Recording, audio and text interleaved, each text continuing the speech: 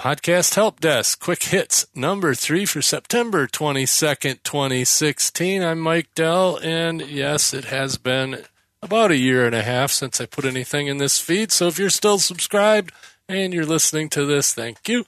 And if you're newly subscribed, go back and listen to the other couple episodes there about whatever I was talking about a year and a half ago. Anyway, today I wanted to talk to you new podcasters, the ones that are all gung-ho about podcasting and super excited, and that's awesome. But curb your enthusiasm a little bit. Don't start 10 different podcasts. Don't start 5 different podcasts. Don't even start 2 podcasts. Just concentrate on the one you're doing, your first one. I get a lot of calls on my day job, people saying, yeah, I'm a new podcaster and I'd like to start a network. Well, a network is a whole different ball of worms. Oh, wait a minute, I got my analogies mixed up there. But anyway, it's a whole new ball game when you talk about doing more than one podcast. Concentrate on the one instead of, spreading out your resources, your time, your energy, your enthusiasm into multiple podcasts. You're better off just starting the one. And I speak from experience. I've done that. I've started many podcasts, and you'll notice that I don't have as many as I started with. I just do the 3 now, plus this one. This is just a sub podcast to my main one. And so I don't count that as a separate show. This is just where I flip on the microphone and talk when I have something to say that doesn't wait until the next episode of Podcast Help Desk.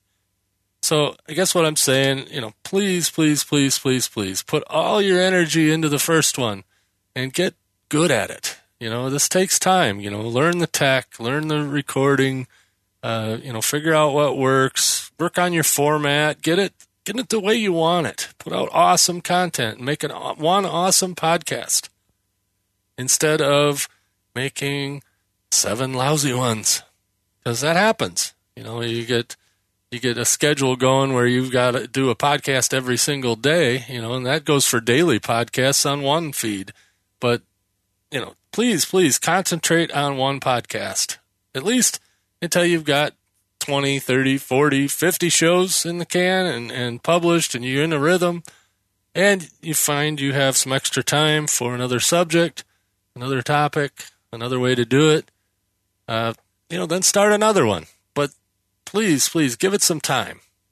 Don't just jump in with both feet and, you'll burn yourself out. Most podcasts don't get past episode 7. Of course, this one's been around for 2 years, and this is episode 3, so you know what I mean.